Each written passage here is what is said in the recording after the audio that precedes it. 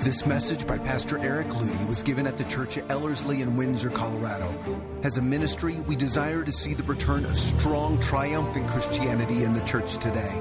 We make these messages available free of charge for the purpose of strengthening the body of Christ and igniting bold faith in the hearts of believers around the world.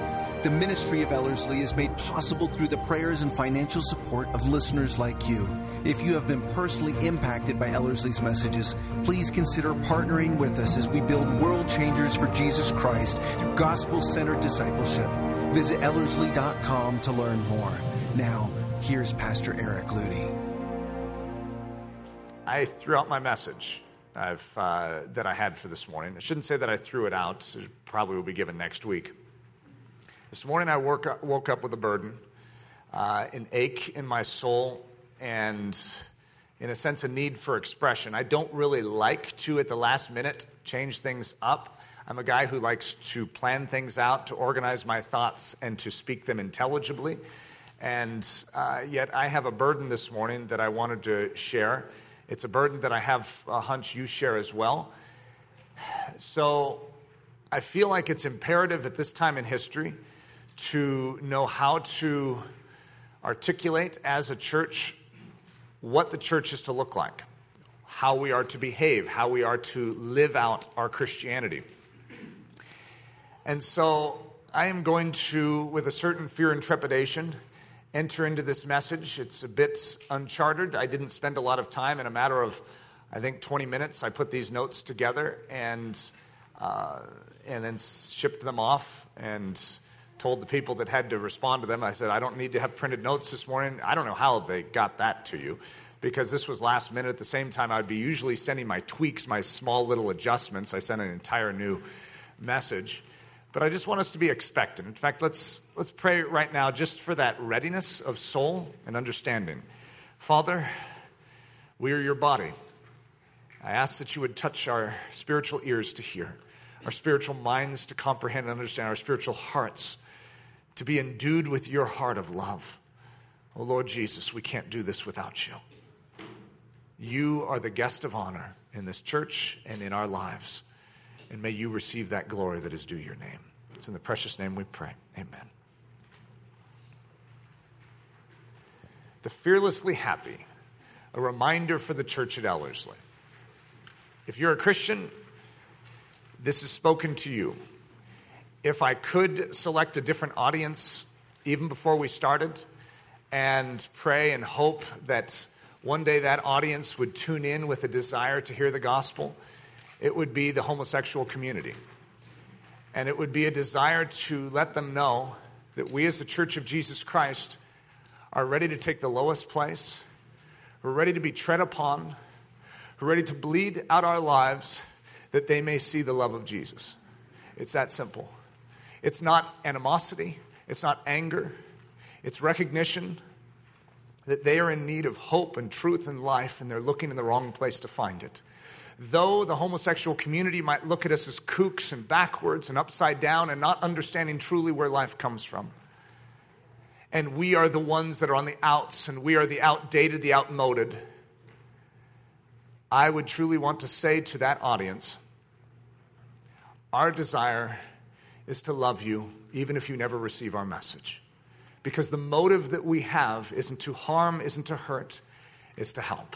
And if you knew someone that you loved was headed towards destruction, you would do whatever it took to stand in the way and make an appeal to their soul. That's what this message is. Father, break our heart for what breaks yours. Father, we must love and not curdle with anger. The bait of the enemy is to turn us inward to self-protectiveness, but I pray you turn us outward unto self-expenditure. Please, Lord Jesus, break our heart for what breaks yours. Give us love for those that hate us and revile us and look at us as the problem and don't recognize that the message that we have is the solution. Oh, precious King of Kings, fortify us as your church to be the church as you intend us to be. the current state of affairs here in America. For those of you that are unfamiliar with where America isn't defined by a Supreme Court decision this past week. America had long ago stepped in this direction. We veered off course, not just from being a Christian nation, but we have veered away from being a post-Christian nation. I know that that's the common term today, is that we're post-Christian. I would like to inform you and at least begin to bring into your understanding, it is not just post-Christian, it is beyond that. The Christian ideology, the Christian manner of living is actually considered the problem and the hindrance in our country, and to expunge it is the agenda, which means those that hold to Christian ideology, to a biblical framework of living, that believe that God created the heavens and the earth, that believe that He set up its order and its laws, that when we respect them, there is fruitfulness in life, and that what comes forth is an ever-flowing river of life that changes, that increases, that blesses marriages, that blesses children, that increases and blesses nations. That ideal, that notion, that truth is desired to be expunged from our culture is current daily news right now. It is not something that I want you to fear. In fact, I'm going to say the exact opposite today. The name of this message is Fearlessly Happy. This is our hour.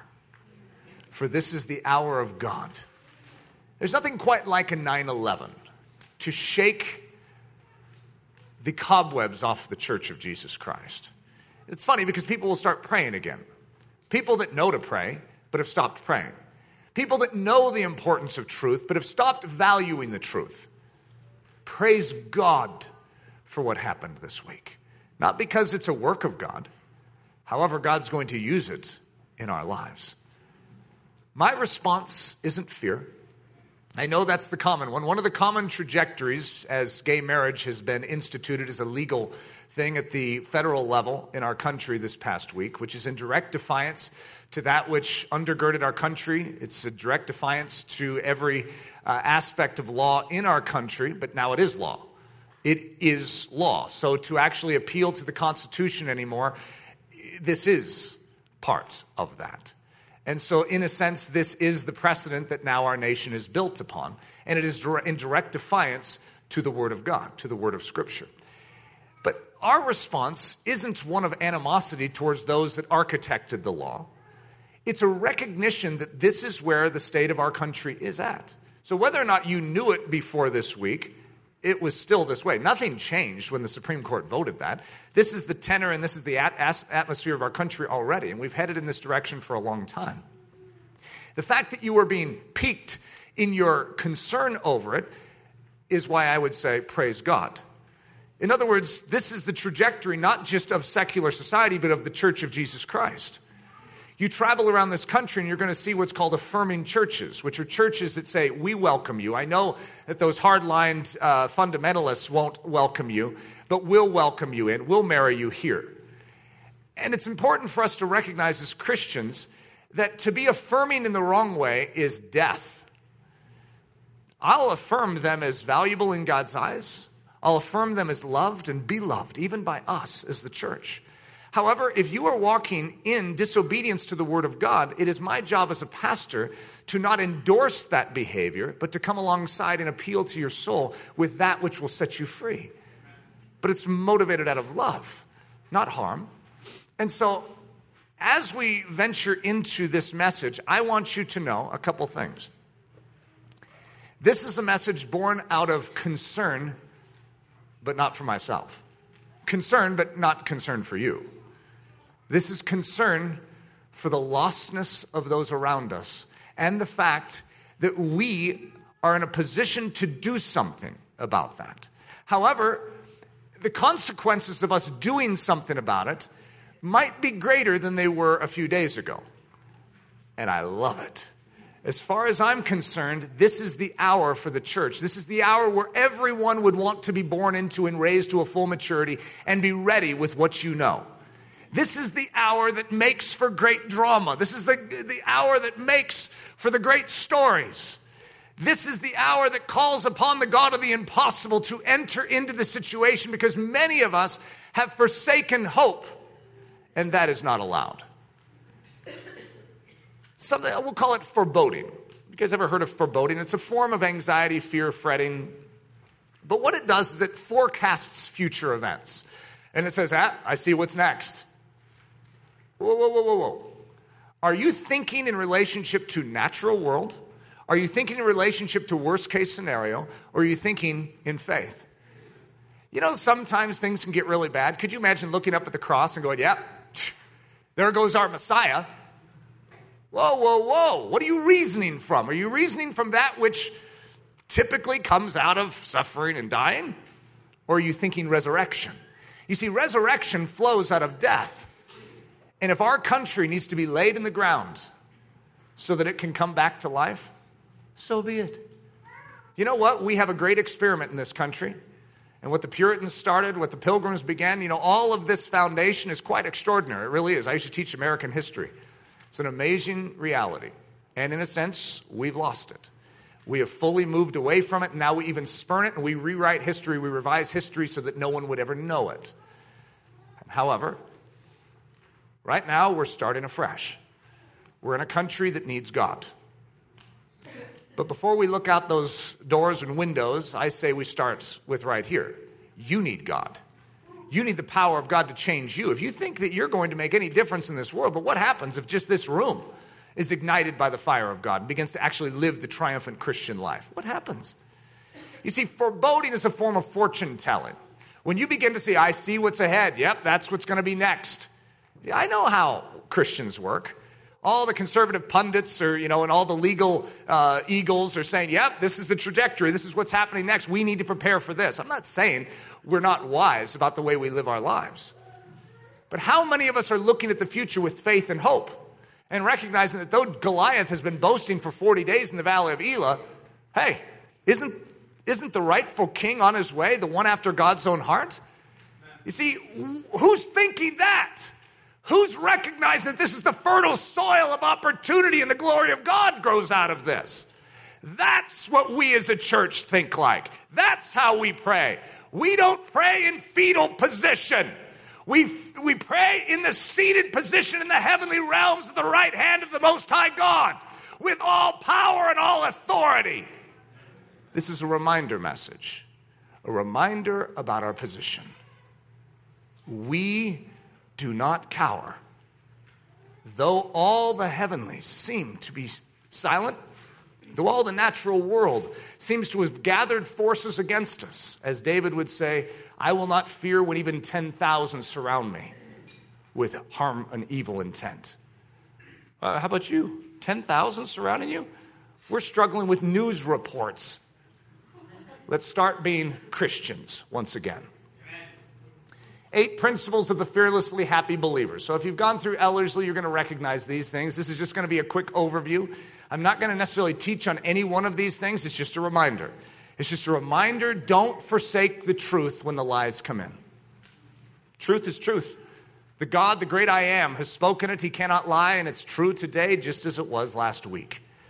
We stand on truth. Number 1, the principle of especially them. I was at an orphan summit with Leslie. In fact, it's the place we met Mike and Krista 8 plus years ago. And there was a speaker that got up. It was talking about the plight of the orphan. And there was only like 200 in the room. I mean, this is literally like, it was before the Christian community actually caught the idea that we should be standing for orphans. It's really funny how we blank out on some of the most obvious things. And so here we are 8 years ago. There's only about 200 from all over the country, held at Focus on the Family, hosted by Family Life Today and all these major organizations, like 200 people total. It's just ma and pa Christian from around the country that came in. And so this one speaker gets up in front, and she says, people, we need to begin to treat the orphan as if they are equal with us. And I told Leslie, I said, we need to amend that statement. We need to treat the orphan as if they're more important than us. You see the difference between the two? We think we're doing a great service by saying, you know, orphan, you are just as valuable as I am. That's not how Christianity works. Christianity takes what's special in God's heart and lofts it above us. And we say, I will bend my knee to serve and wash the feet of you. I'll lay down my life because the value of your life is immense in heaven. So I want to apply that to this current situation, the especially them. Okay, it's not that we need to try and coexist with the homosexual community. It's not that we need to just try and restrain from having anger issues, bitterness, and resentment for what they've done to our country. You see, some of us would say, you know what, we need to be loving. And then someone pipes up, we even need to love the homosexuals. Let's amend that statement. There are special care point, our special point of affection. We have a special place in our soul for them. The very ones that are working harder to destroy Christianity in our generation than any other. How about we stand up and say, especially them? Hey, church, we've been given love. For who? Especially them. Are we willing to have our hearts burdened with what burdens God's? The brand of love that God has shed abroad in our hearts has been made available to us, especially for such as these. These men and women are empty, hurting, lost, and dying. Christ's blood was shed for them. Would we be willing to shed our blood for them as well? You see, I grew up in the midst of all of this. When I was in elementary school, the way that the homosexual community was treated was despicable, even by the church. It was harsh, it was demeaning, it was destructive, it was hateful. It really was. And it was normal. I was around it all the time. In elementary school, junior high, you would joke about it. You would hold in contempt and you would mock. And I want you to know that that is equally as wrong as the opposite. You see, in other words, you could go on either pole of being affirming and, saying, oh, whatever you want, and then you have the other side, which is just as criminal. How about we just are Jesus Christ unto them, and we love them, just like anyone else who needs Jesus Christ? And especially those that oppose us, especially those that are conspiring in dark rooms to undermine the very fabric of our marriages and families, especially them. Number 2, the principle of the most infamous sinner. So, I'll just read you the quote. Now, this is going to be a paraphrase because I couldn't find it, but remember, this message was put together very quickly. So this is William Booth, the founder of the Salvation Army. So in 10 years, there was like 250,000 people that had come into the Salvation Army. Massive revival was taking place in and through this ministry. It was so powerful. The Salvation Army today is very different than the Salvation Army then. Let me just put it that way. When you come into a town, this is William Booth, the founder, the general of the army. When you come into a town, find the most infamous sinner in that community and go after him. His transformation will preach the gospel to the people of that town with greater force and clarity than 1,000 sermons. So, we're in a community known as America. What would William Booth tell us? Go after the most infamous sinners. When they give their lives to Jesus, that's going to preach a lot louder and a lot more forcibly than us just having 1,000 sermons inside of this building. Let's go after them. Let's love them. Let's, with relentless pursuit, give them the life of Jesus. I recognize what goes through your head right now. They don't want it. Well, you could say that about any lost soul. In other words, everyone would fall into that category. That's how we're naturally dispositioned. We pop out of the womb of our mom and we are not wanting to yield up our life unto our Creator. We are born in sin. So therefore, everyone is in that situation. Why would we treat them as if they have a special disease? Any sin has damning, dark effects that deaden the soul. It leads to death. There is no difference. The sin that we are dealing with is acute and focused and specialized in our generation to destroy this culture. Yes, but it's still sin. And sin is addressed by nothing else but Jesus Christ and His gospel. That's what we have. So let's heed William Booth. Number 3, the principle of boldness in the face of threat. In throughout Christian history, some of the greatest stories of transformation of community and culture in people's individual lives is when believers are bold and they're unashamed of the gospel that they stand for. Now, they do this in love. Mind you, there's ways of being bold and brash that are anything but Christ-like. I'm not a sponsor of any of that. I am interested in us being loving with boldness. We're unashamed of the gospel that we stand for. And so the principle of boldness in the face of threat. So look at Philippians. Only let your conduct be worthy of the gospel of Christ, so that whether I come and see you or am absent, says Paul, I may hear of your affairs, that you stand fast in one spirit, with one mind, striving together for the faith of the gospel, and not in any way terrified by your adversaries. Isn't that an interesting statement? See, Paul is saying that this is the way we function as Christians. We stand boldly for the faith of the gospel, but we are not in any way terrified by our adversaries. Now, there's a reason for this, and Paul's going to follow that statement up because that is a symbol. It's like a spiritual symbol to the one that is trying to taunt you. For instance, it's the classic illustration on the playground when the bully would come up to little Eric Ludy. I forgot what year it was, maybe third grade, and he'd shove me, and he'd just stand around and sort of taunt me, and I would be like, and I'd run.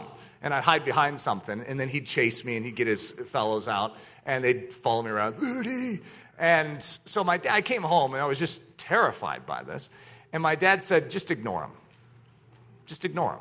When he comes up, just act like he's not there. Now, I thought that was a ridiculous solution, but I tried it the next day, and it had an interesting effect. Now, this is a little different than that, but it's the same premise. In other words, the opposite of what you think is effective. When you are not terrified by the enemy, that his whole goal is to get you to fear. By the way, that's where his strength comes in. He has no access to the Christian community except through that avenue of compromise, fear. These are the breach points in our soul. So when we stand unafraid, unashamed, the enemy has nothing. Nothing. And so listen to this. Not in any way terrified by your adversaries, which is to them a proof of perdition. It is actually a signal to them of their lostness. You see, when you are not terrified, even though you're supposed to be, I mean, according to all the rule book here, it's like you treat them this way, they get terrified. However, a Christian isn't. A Christian doesn't follow that rule book. That's just, humanity 101. We function after Bible 101. You see, we don't follow the same rule book, and therefore we are not terrified by our adversaries, those that oppose us. And it's actually the signal to their soul. It preaches a sermon to their soul saying, you are lost, they're not.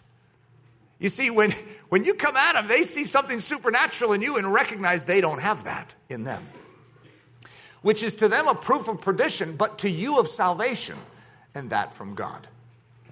The righteous are bold as a lion. So last time I checked, last time I questioned you on this, what's your position?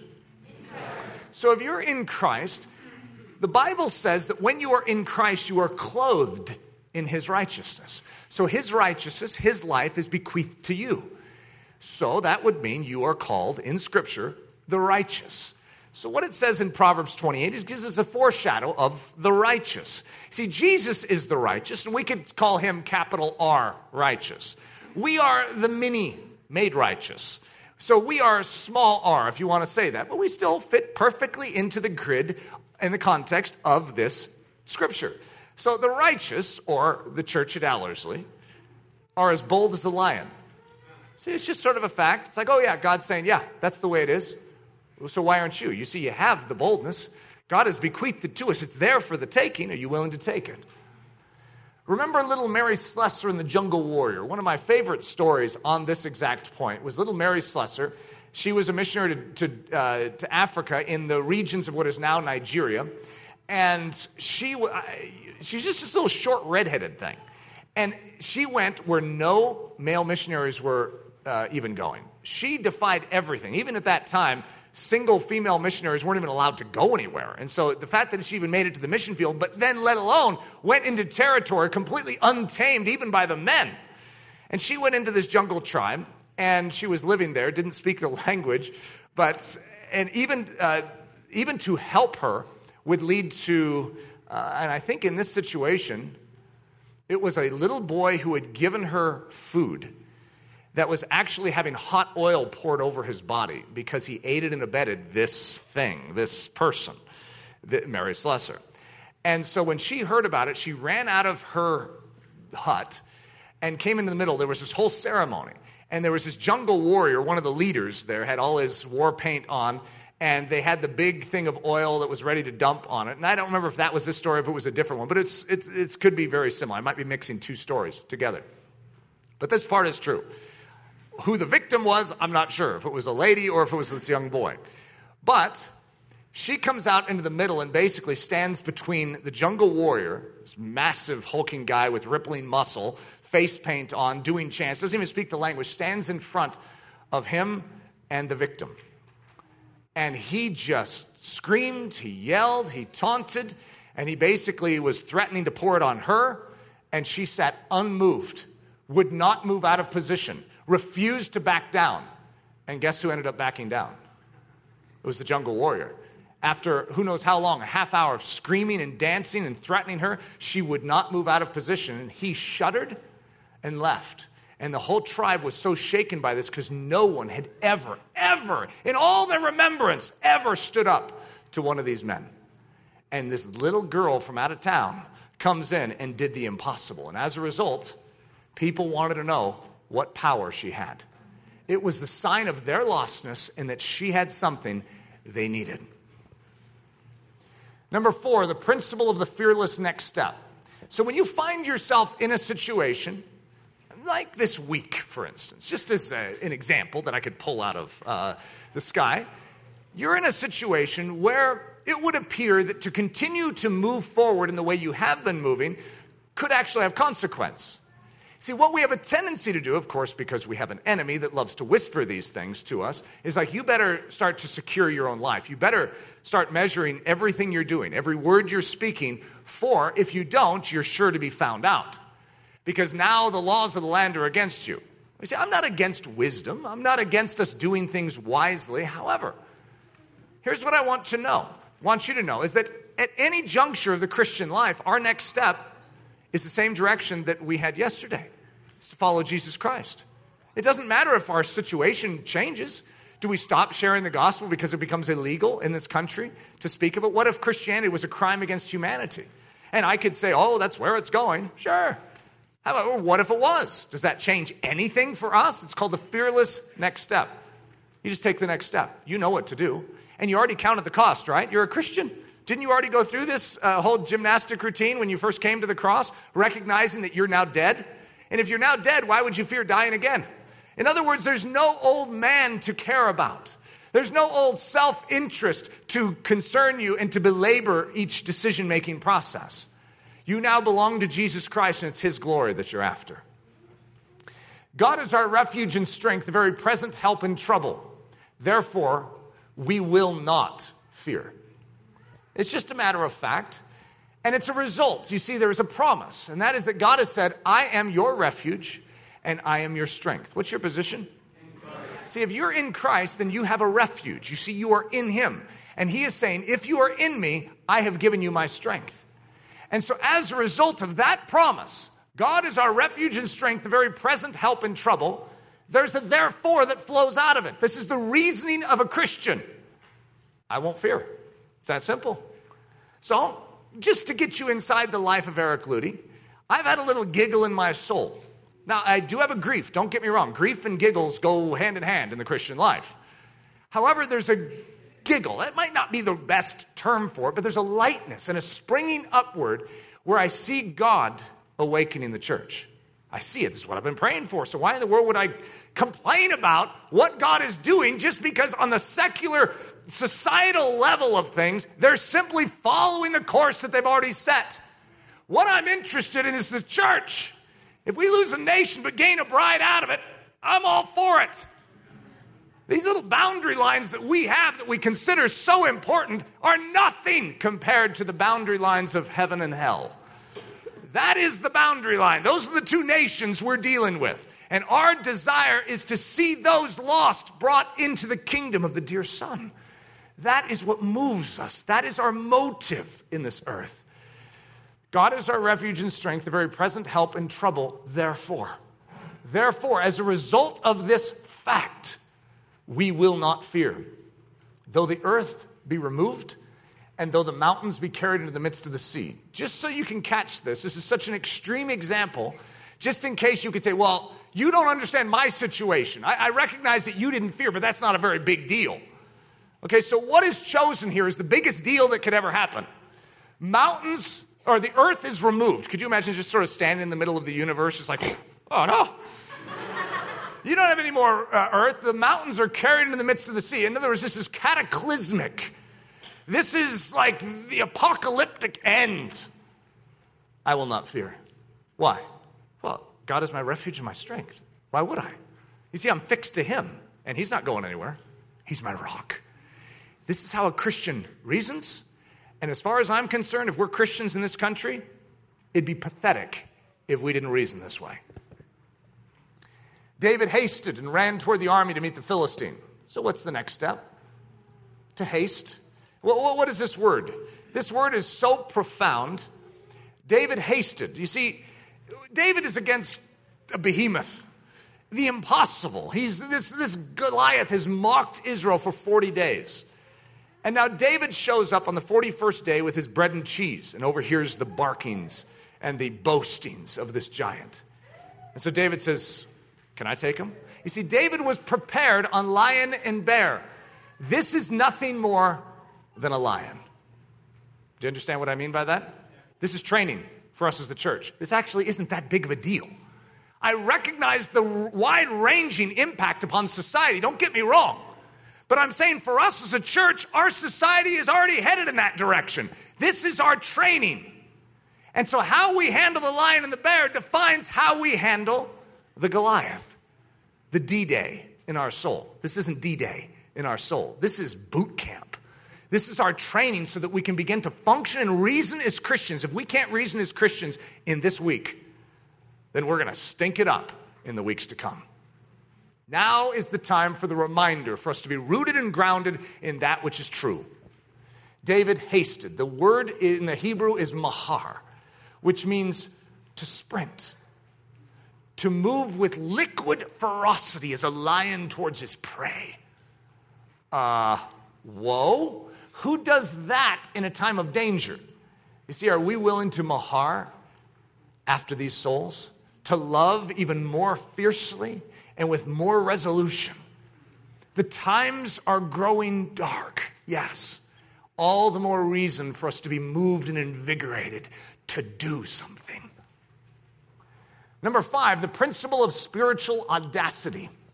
Audacity is one of those words that would be, good clothing for a little yippy dog coming against a Great Dane. Okay, and that little yippy dog has audacity. In other words, he doesn't recognize that the odds are not in his favor because he refuses to accept them. He does not look at himself as little. For whatever reason, that little dog has this idea that that Great Dane needs to move. That Great Dane should shudder at his bark. Now, all of us looking at him from the outside would go, what a ridiculous, stupid little dog. And yet, there's something about audacity that God plugs into the very Christian life. And that is, our job is to take on battles, to fight for truth in a generation where it seems like it is improbable and inconceivable and utterly impossible. Right now, to save America would be deemed the impossible task. We are headed over a cliff and fast, yes, and I could forebode and I could give all sorts of doom and gloom projections. However, if the Church of Jesus is stirred, we could see an awakening at such mighty proportions that the world is altered. The question is, are you willing to be a Christian? Or if you cower in the fetal position in a closet, nothing's going to happen. We'll just fulfill all the natural progression of where this is headed. However, if we as the Church of Jesus Christ begin to function as Christians, anything's possible. We serve a huge God. What could God do in our generation? Oh, it's exceedingly abundantly beyond all we could ask or think. That's one thing I know. So we may boldly say, the Lord is my helper. I will not fear. What can man do to me? This is the audacity of the twice born. Number 6, the principle of rejoicing and thanksgiving. It seems like the opposite time. When you have something, what we could call a victory of darkness against light, That wouldn't be the time when most people are thinking, yeah, that sounds like the perfect thing to do is to rejoice and give thanks. However, it's precisely what we must do. Listen to what it says in 1 Thessalonians. By the way, what's your position? Just checking. Rejoice always. In everything give thanks. For this is the will of God in Christ Jesus concerning you. So you already got yourself on the hook. You said you're in Christ. So I'm going to say, well, let me tell you the will of God in Christ concerning you.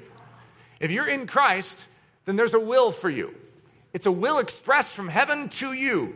And that is that you rejoice always. Do you think that there's an exception where God's like, well, yeah, except for that 1 week in June of 2015 in America. I mean, that we can't rejoice then. You see, there's no exception, no little caveat, no little disclaimer in the scriptures on this. It says rejoice always. Then it says in everything give thanks. Well, yeah, everything but for that really dark hour in American history. I think it's in June of 2015 to come. Except for that. I mean, you can't give thanks in that. Whoa. Us selfish Christians and how we think that the world revolves around us. You know that these were written in the times when men and women were being absolutely decimated, cut into pieces, dragged behind chariots, thrown off of tall buildings, beheaded. The guy that wrote this was beheaded for the gospel. Do you think he's like, well, rejoice always? I mean, except for my upcoming beheading. We have faced nothing. This is a lion. This is a bear, which is training us and grooming us as a church so we can stand strong. That's what this is. David didn't tremble in the fetal position when the lion came up and grabbed one of his sheep. He sprinted. He went after these things to say, not on my watch. This is our trust. This is our hour. This is our watch. Let us not curl up into a ball. Let not anxiety and fear have even one talon upon your soul, not even the slightest grip. For you are possessed by the living God, and greater is he that is in you than he that is in this world. Number 7, the principle of fertilizer. So, if I asked you what you thought of manure, it'd be a fascinating exercise. In fact, I wish I could do that. I wish I hadn't asked the question and given you some time to think about it. But I want you to give just your first blush response, not out loud, okay? That's all I need is for you to all start yelling back. What is your response to manure? Now, here's a typical response. I don't like it. It stinks. It's just very unsavory. I don't like being around it. I don't like the fragrance of it. It's just a bad thing overall, okay? It's the type of thing you just want to get rid of. All right. There's 2 ways of looking at manure. And this is critical in the Christian life. If you can catch this, it changes your entire attitude and framework of how you live. Yes, manure stinks. Yes, manure is a waste product.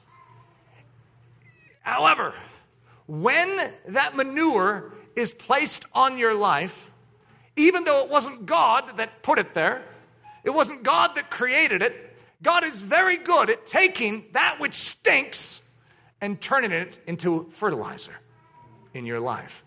But it depends on how you handle it. If you stick it in a bag and try and stick it in your closet, what's going to happen? Your whole house will stink. You try and cloak this, just deal with it. You get mad at it. I can't believe they gave this to me. And you stew about it. What's going to happen? The stink gets worse. You just keep collecting it, stick it into one closet in your room. Pretty soon the door doesn't close. It's just a bad thing. However, you take that same manure, that same stuff that you're like, this is disgusting. Yes, it is. It's sin. It's wrong. It's inappropriate. It's not something you're supposed to dump on someone else. However, when we receive it, and we receive it with the grace and the Spirit of God, with the kindness, with the mercy, with the patience that Jesus Christ received our manure, he will leverage that into a symbol of triumph. And that which was barren in our life actually will begin to grow. Why? Thank you. Thank you, oh manure providers. This is so nice of you to supply me with that which I need for my soul to spring forth in life. It's the principle of fertilizer. Fertilizer is converted manure. God converts manure in our life to grow us stronger, healthier, and more vibrant. And we know that all things work together for good to them that love God, to them who are called according to his purpose. And we know that all things work together for good. Well, except for this one vote of the Supreme Court in June of 2015. There's no way that that could work for good. Whoa, whoa, whoa. All things means all things. Be expectant. I know it doesn't look good for your Messiah to be scourged, to have a crown of thorns pressed upon his head. How could God get any good out of this? The enemy is vomiting. The enemy is sticking all its waste on Jesus Christ. And yet, all things work together. You see, God is a victor. And any time his body receives that undue, that waste from the world, it is translated, it is converted into a picture of his glory when we receive it properly. You bag it up, you stick it in your closet. That's not what the Bible tells you to do. You stew about it, you get angry, you throw it back at them. Oh, that doesn't work. And it only makes your life stink when you do it wrong.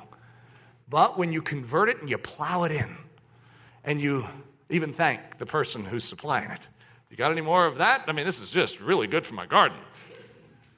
You know, not only shocks them, it's like Richard Wurmbrand in the prison cell when he's threatening and he's saying, we have your family, we're going to destroy your family, we're going to annihilate you.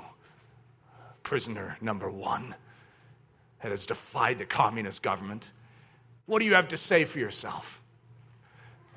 He's this thin wreck of a man. I forgive you. I don't know what to do with that. When you handle their waste with grace and love and mercy, it will change them, not just you. This is the weaponry of heaven. I know, it looks weak, doesn't it? What kind of weaponry is that? Love? Come on, how's that going to change the world? Have you tried it? Have you tried God's version of love? It turns the world on its head.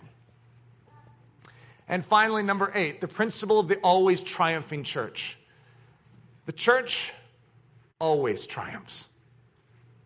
When it functions in stride with the Spirit of God, I don't care how dark it looks. I don't care if they're building crosses afresh and pinning us on them. I don't care if our heads are rolling. Makes no difference. The church is triumphing. Why? How could I say that? Well, that's just what God says.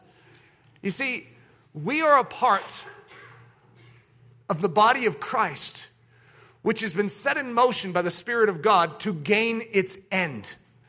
And it will, in fact, gain its end. Our job is to rest in that fact and not allow news clippings, votes in Washington, D.C. to affect that. You know that there are nations all over this earth that have far worse circumstances than we do right now, and yet they're rejoicing, and the church is thriving in and amidst it? I don't know, what are some of the harshest places on earth, like Pakistan, Syria, Iraq? Thriving churches. I mean, mass explosion of Christianity. I don't know if you can understand with me. Like here, China, it's the persecuted church. To be the house church movement in China, I mean, persecuted. Most of their leaders have spent a lot of time in prison. A lot of them have died.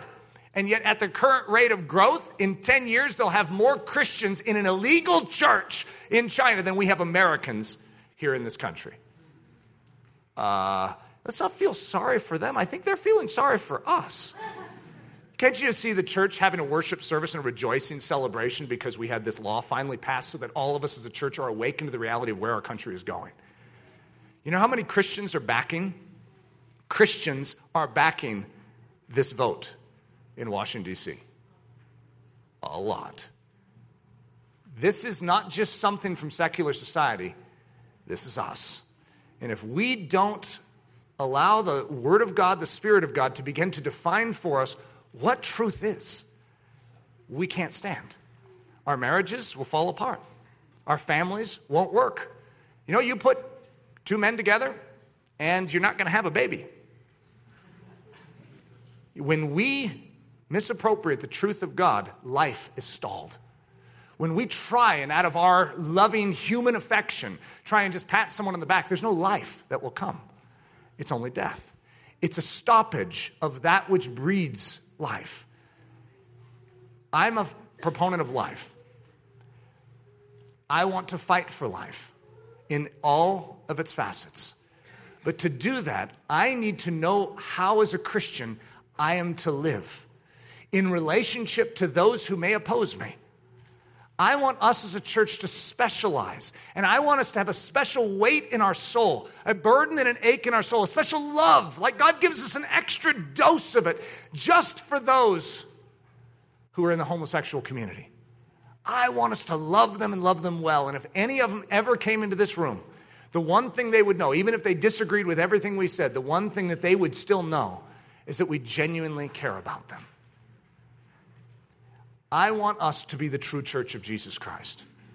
The true church is not out to destroy, it is out to bring life. Jesus divided the kingdom of darkness and the kingdom of light, and he says the thief has come to steal, to kill, and destroy.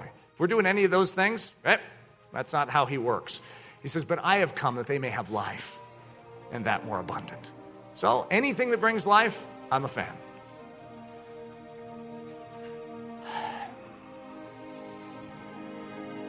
Now thanks be unto God, which always causes us to triumph in Christ and makes manifest the savor of his knowledge by us in every place. We hope you have enjoyed this message by Pastor Eric Ludy, delivered at the Church of Ellerslie in Windsor, Colorado. Feel free to make copies of this message, but do not charge for these copies or alter their content in any way without expressed written permission. For more information about us or to help support the ministry of Ellerslie, we invite you to visit us at ellerslie.com, ELLERSLIE.com. Please know that you are not alone in this battle for truth, and we are cheering you on down the narrow way of the cross.